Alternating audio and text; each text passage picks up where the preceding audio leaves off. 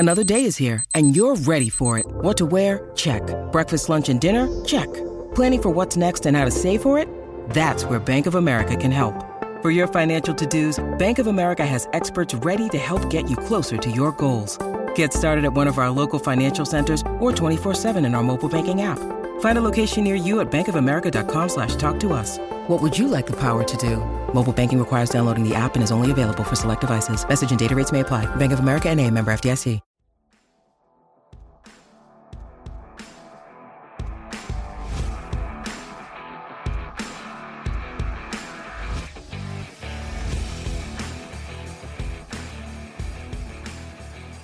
Hello, everybody, and welcome to the Tip of the Iceberg podcast, brought to you as always by InsideThePenguins.com. I'm your host, Nick Berlansky, joined as always by Nick Horwat, and we are also joined today by Rob Rossi of The Athletic. Rob, how's it going today?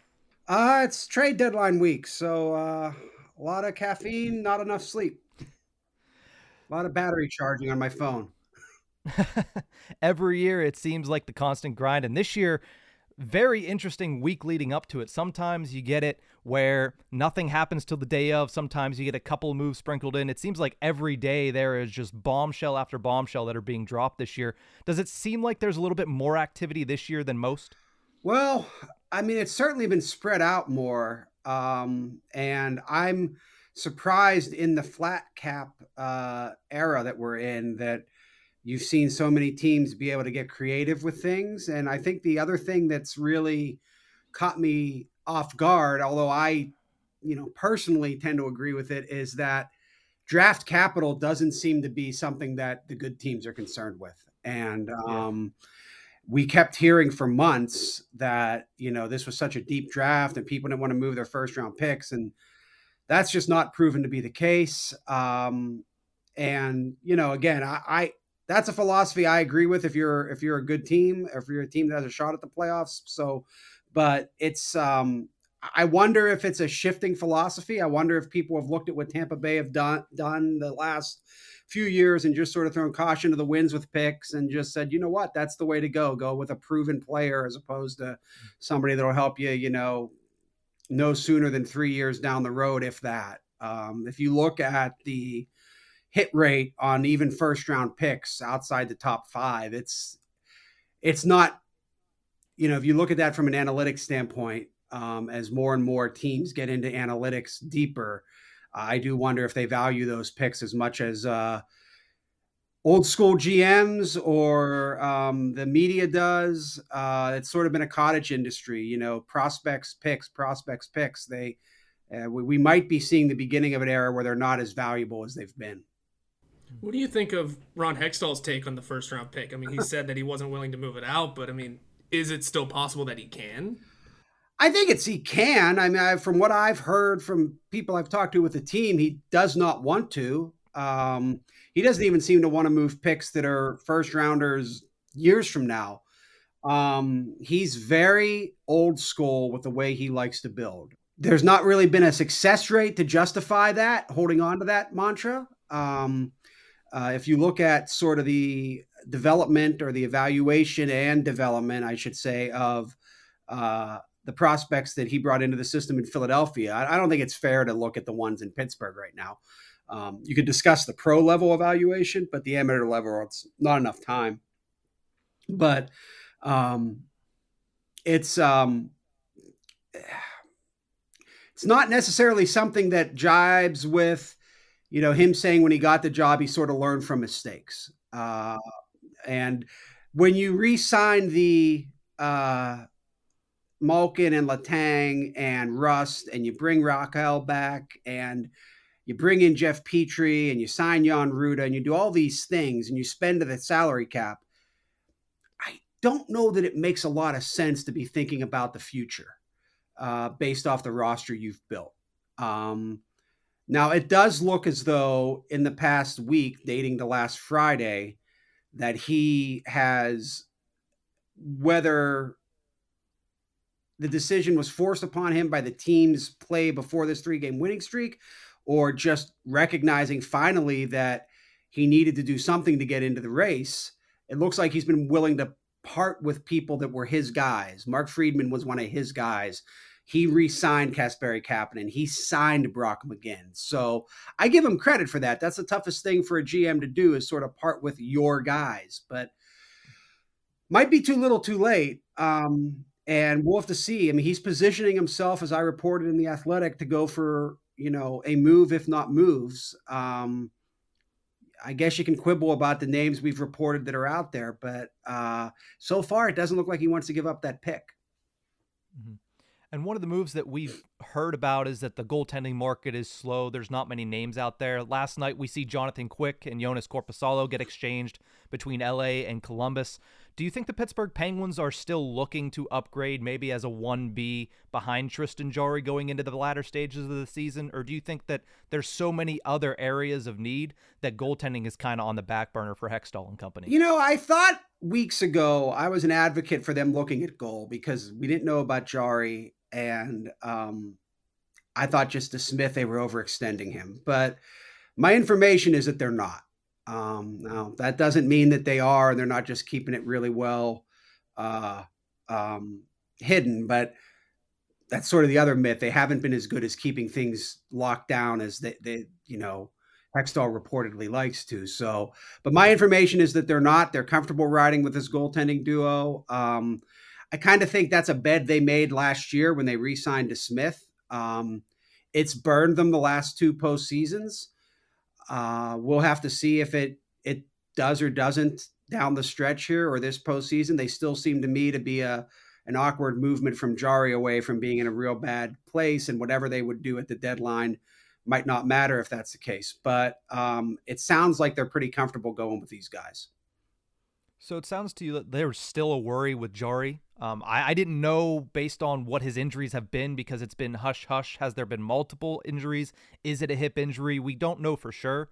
But do you believe there's still a worry moving forward that he might get injured once again this season? Well, I think so, based off his track record and based off what we've at The Athletic have heard, Josh, Joey, and I have heard, is that it's two different injuries related to a hip condition. So if you've ever had a hip issue, it's easy to, or not easy, but it's more likely you'll experience things with groins, abdomens, maybe some oblique, sort of anywhere in the mid body range. Now they've described them as lower body and upper body. I know one of them was a groin, the first one. I never heard pinpoint what the second one was, just that it was related to the hip. He's looked okay. I think he's getting back into game shape, but I think when you've had a goalie that's had two cases of injury in a case of a month and a half or 2 months now, I don't think you'd be doing your self-justice if your evaluation was that he's okay. And that doesn't mean you might not be in a position where you just have to bite down and hope. What do these injuries do for his contract negotiations coming up this summer? Like, does that have any kind of impact, or are the Penguins pretty confident in his future? Well, I mean, I guess I'd like to know for sure who's going to be making that decision in management before I engage into that. I know going into this season that Hextall and Burke, assuming he's involved in any decisions, I really can't get anybody to tell me what he does. But I know that Hextall was looking and even talking to them about an extension, and even Jarry's camp was confident that an in-season extension would happen. And that's not something they've usually done under Hextall. They did do it with Jeff Carter, but it's not been something they've done. And I don't know that, given the relationship between Hextall and Carter, that's not sort of the exception to the rule. But it's also my understanding that they haven't re-engaged. I thought it was a little bit dirty pull that it got out that he was dealing with hip stuff, because that's not great for his market value. But my guess, and this is just a guess, is that whoever's running the Penguins will look to do maybe a shorter term deal with Jarry to see if he can stay healthy. It might have to cost them a little more cap space to do it than they would if they were able to do a longer term deal. But, goalies are so tricky, guys. It's, there's maybe 5 really worth paying maybe. And three of them are the Russian three, right? And Yeah. I just I also wonder if we're going to see, sort of teams, especially if the cap isn't going to rise too much, not willing to bet long term on goaltenders, because there doesn't seem to be a big difference between like number 6 and number 25 through 30. Mhm. And it's really, I think at that position anymore, you're paying for availability as much as productivity. Mhm. We talked about it, I believe, about it was a month ago, about the goaltenders and how there's 3 goaltenders who make over 10 million. 2 of them aren't really worth it, in Bobrovsky and Carey Price at this moment in time. And then it's kind of the same way as you go through the price ranks, where yeah, there might be 1 or 2 that are really worth that price, but the rest of them you're taking a gamble and it doesn't always pay off. I believe Marc-Andre Fleury in Minnesota is about the same thing, as Gustafsson has taken over for him there. Yeah. But I'd be remiss if we had you on the show and I didn't ask about Evgeny Malkin, because he's having a fantastic season, especially after a summer where there were doubters that were saying maybe, Vinny Trocheck would be a better option. He's getting old. He's not always available throughout the season. 62 points in 60 games this year, on pace for 30 goals for the 6th time in his career. Do you feel like Gino saw that last summer and wanted to send a message that, yes, I still have a lot to give, and yes, I am still going to be one of the best centers in the NHL? Yeah, I mean, talking to him, absolutely. He was very hurt by the way the Penguins handled negotiations, leaving him the last. He wasn't a fan of the way Brian Burke said some things publicly. He wasn't a fan of the way Hextall handled negotiations behind the scenes with his agent. When he decided to go to free agency the night before he signed, it was a decision that he was comfortable making because he was so wounded by everything. And my understanding is the Penguins kind of had to bring that back on the rails there. I think he feels a loyalty to the organization, if not the people running it. And I also feel like, talking to him, he really feels like he owes it to Sidney Crosby, who went out of his way to, push for both Malkin and Letang to be retained. I mean, I don't believe this management was brought in by previous ownership to keep those guys. I do think it changed when the new ownership took over. But yeah, Malkin had something to prove this year. And I think, as a guy who knows Evgeny and to a lesser extent, but not insignificantly, I've covered their whole careers, know Sidney and Chris. I feel like they were primed this year to do everything in their power to make a run. They felt like, they were back, that, they know they're on the other side of the ticking clock now, and that this was maybe their best shot. And I get a sense that there's real frustration from them that management hasn't done more. And if that's true, and again, that's my sense, but if that's true, it would be hard to blame them. Knowing what these teams' deficiencies have been and waiting until literally the final week before the trade deadline to even begin addressing them would be disappointing if I were those 3. Yeah, and that's exactly where I wanted to bounce off of, is what have your thoughts been of Hextall so far in his tenure? And does he have to work his way back into the good graces of this fan base? Because, I mean, not that I can remember, I've never seen chants like that happen at a Penguins home game. It seemed like the worst loss in the Crosby era. And does he have to work his way back in? And what have your thoughts been on him? To be fair to Ron, I think he was always battling that he was a former Flyer with the fan base. So I think he had less room for error. You're asking me my opinion. I wrote in The Athletic last week that Fenway Sports Group shouldn't let him make another decision. So, I mean, that kind of tells you what I think of the performance he's had. But I stand by it.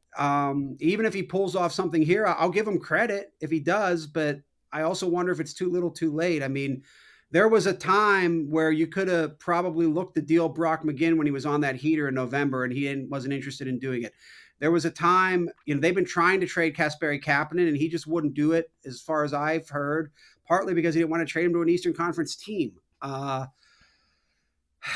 I mean, it's just such an old school methodology.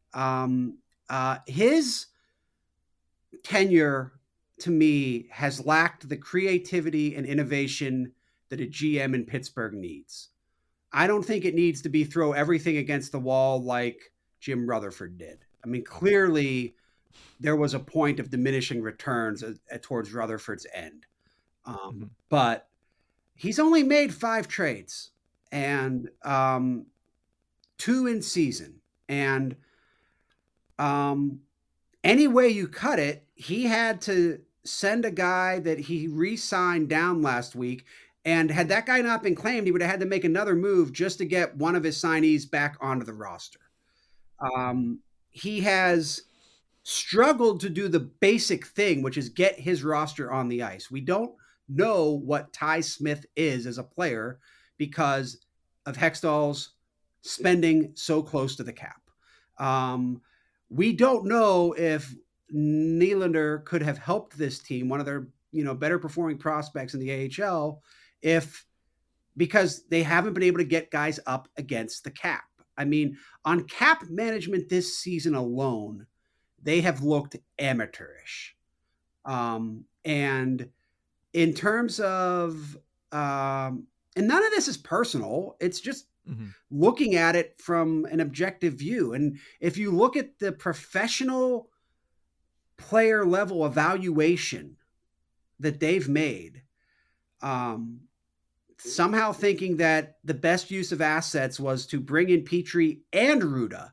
Like they had signed Ruda and then they traded for Petrie. Like, did you need both of them to count so much against your cap and giving up assets? And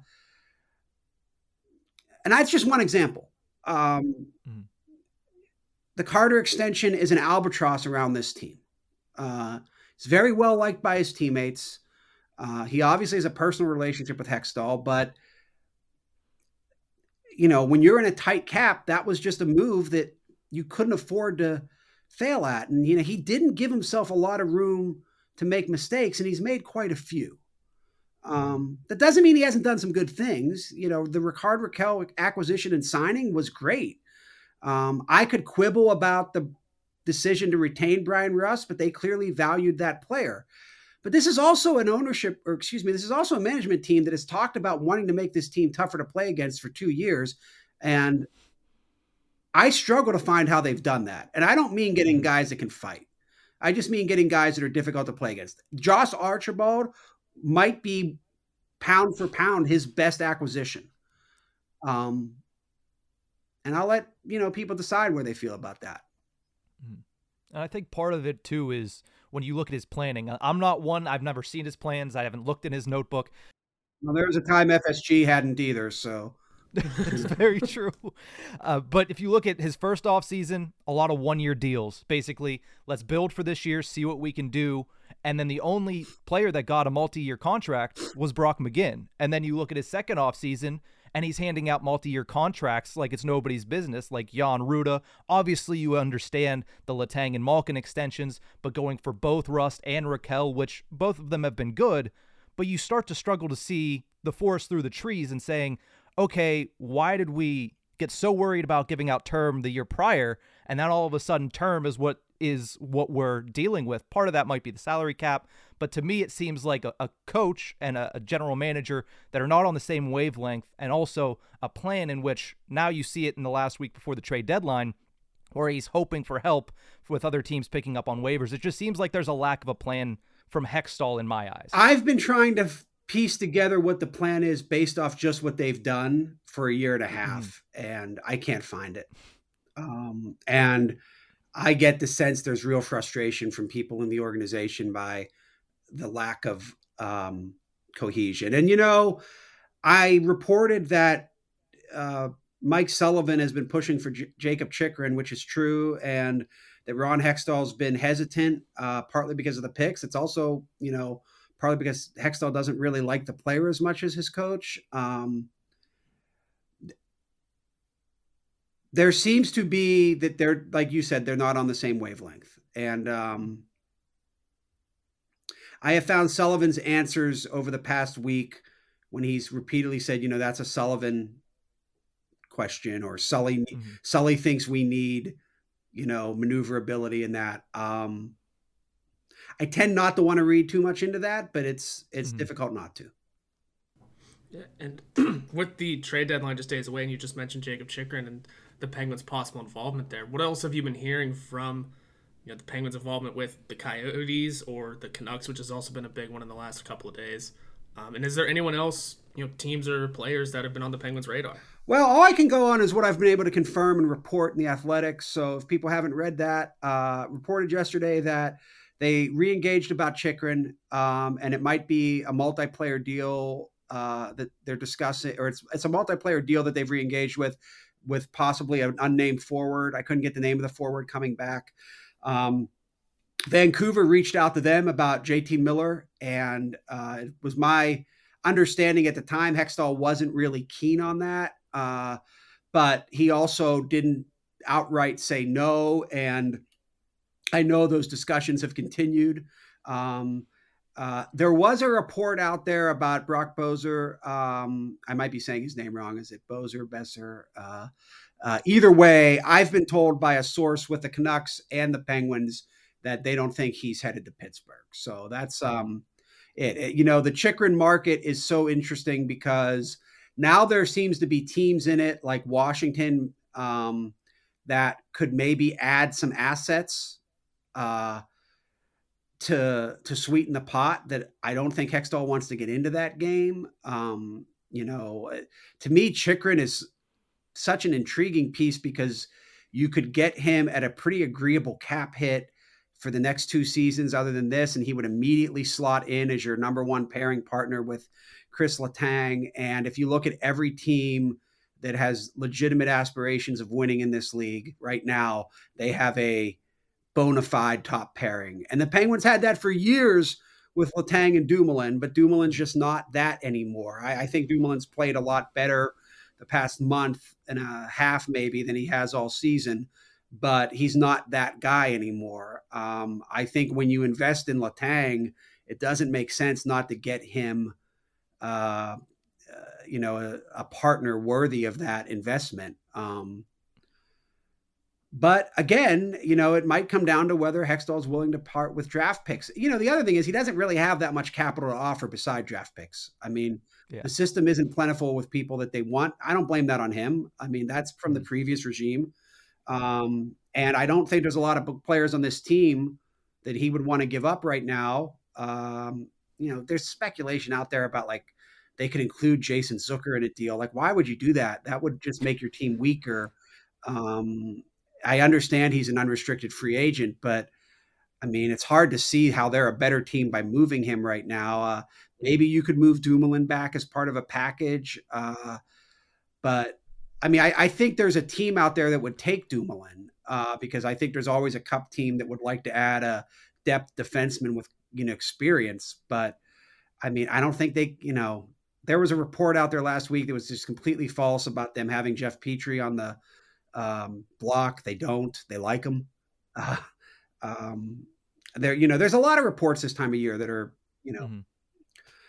people are hearing things. I don't want to, dismiss other people's reporting because I don't think they're making things up. I think they hear things, but I've been pretty careful to go with just team sources because you do hear a lot of stuff from the outside that's kind of like, Yeah.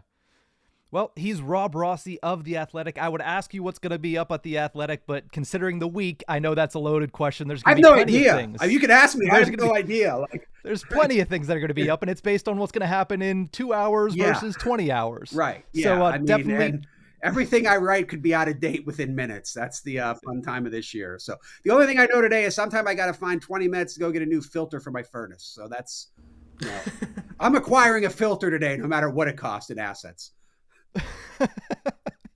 Love it. Gotta love it. Make sure you check him out on Twitter at @real_Rob Rossi. And of course, all of his writing in The Athletic. Rob, thank you so much for joining the show. Anytime, guys. Thanks for having me.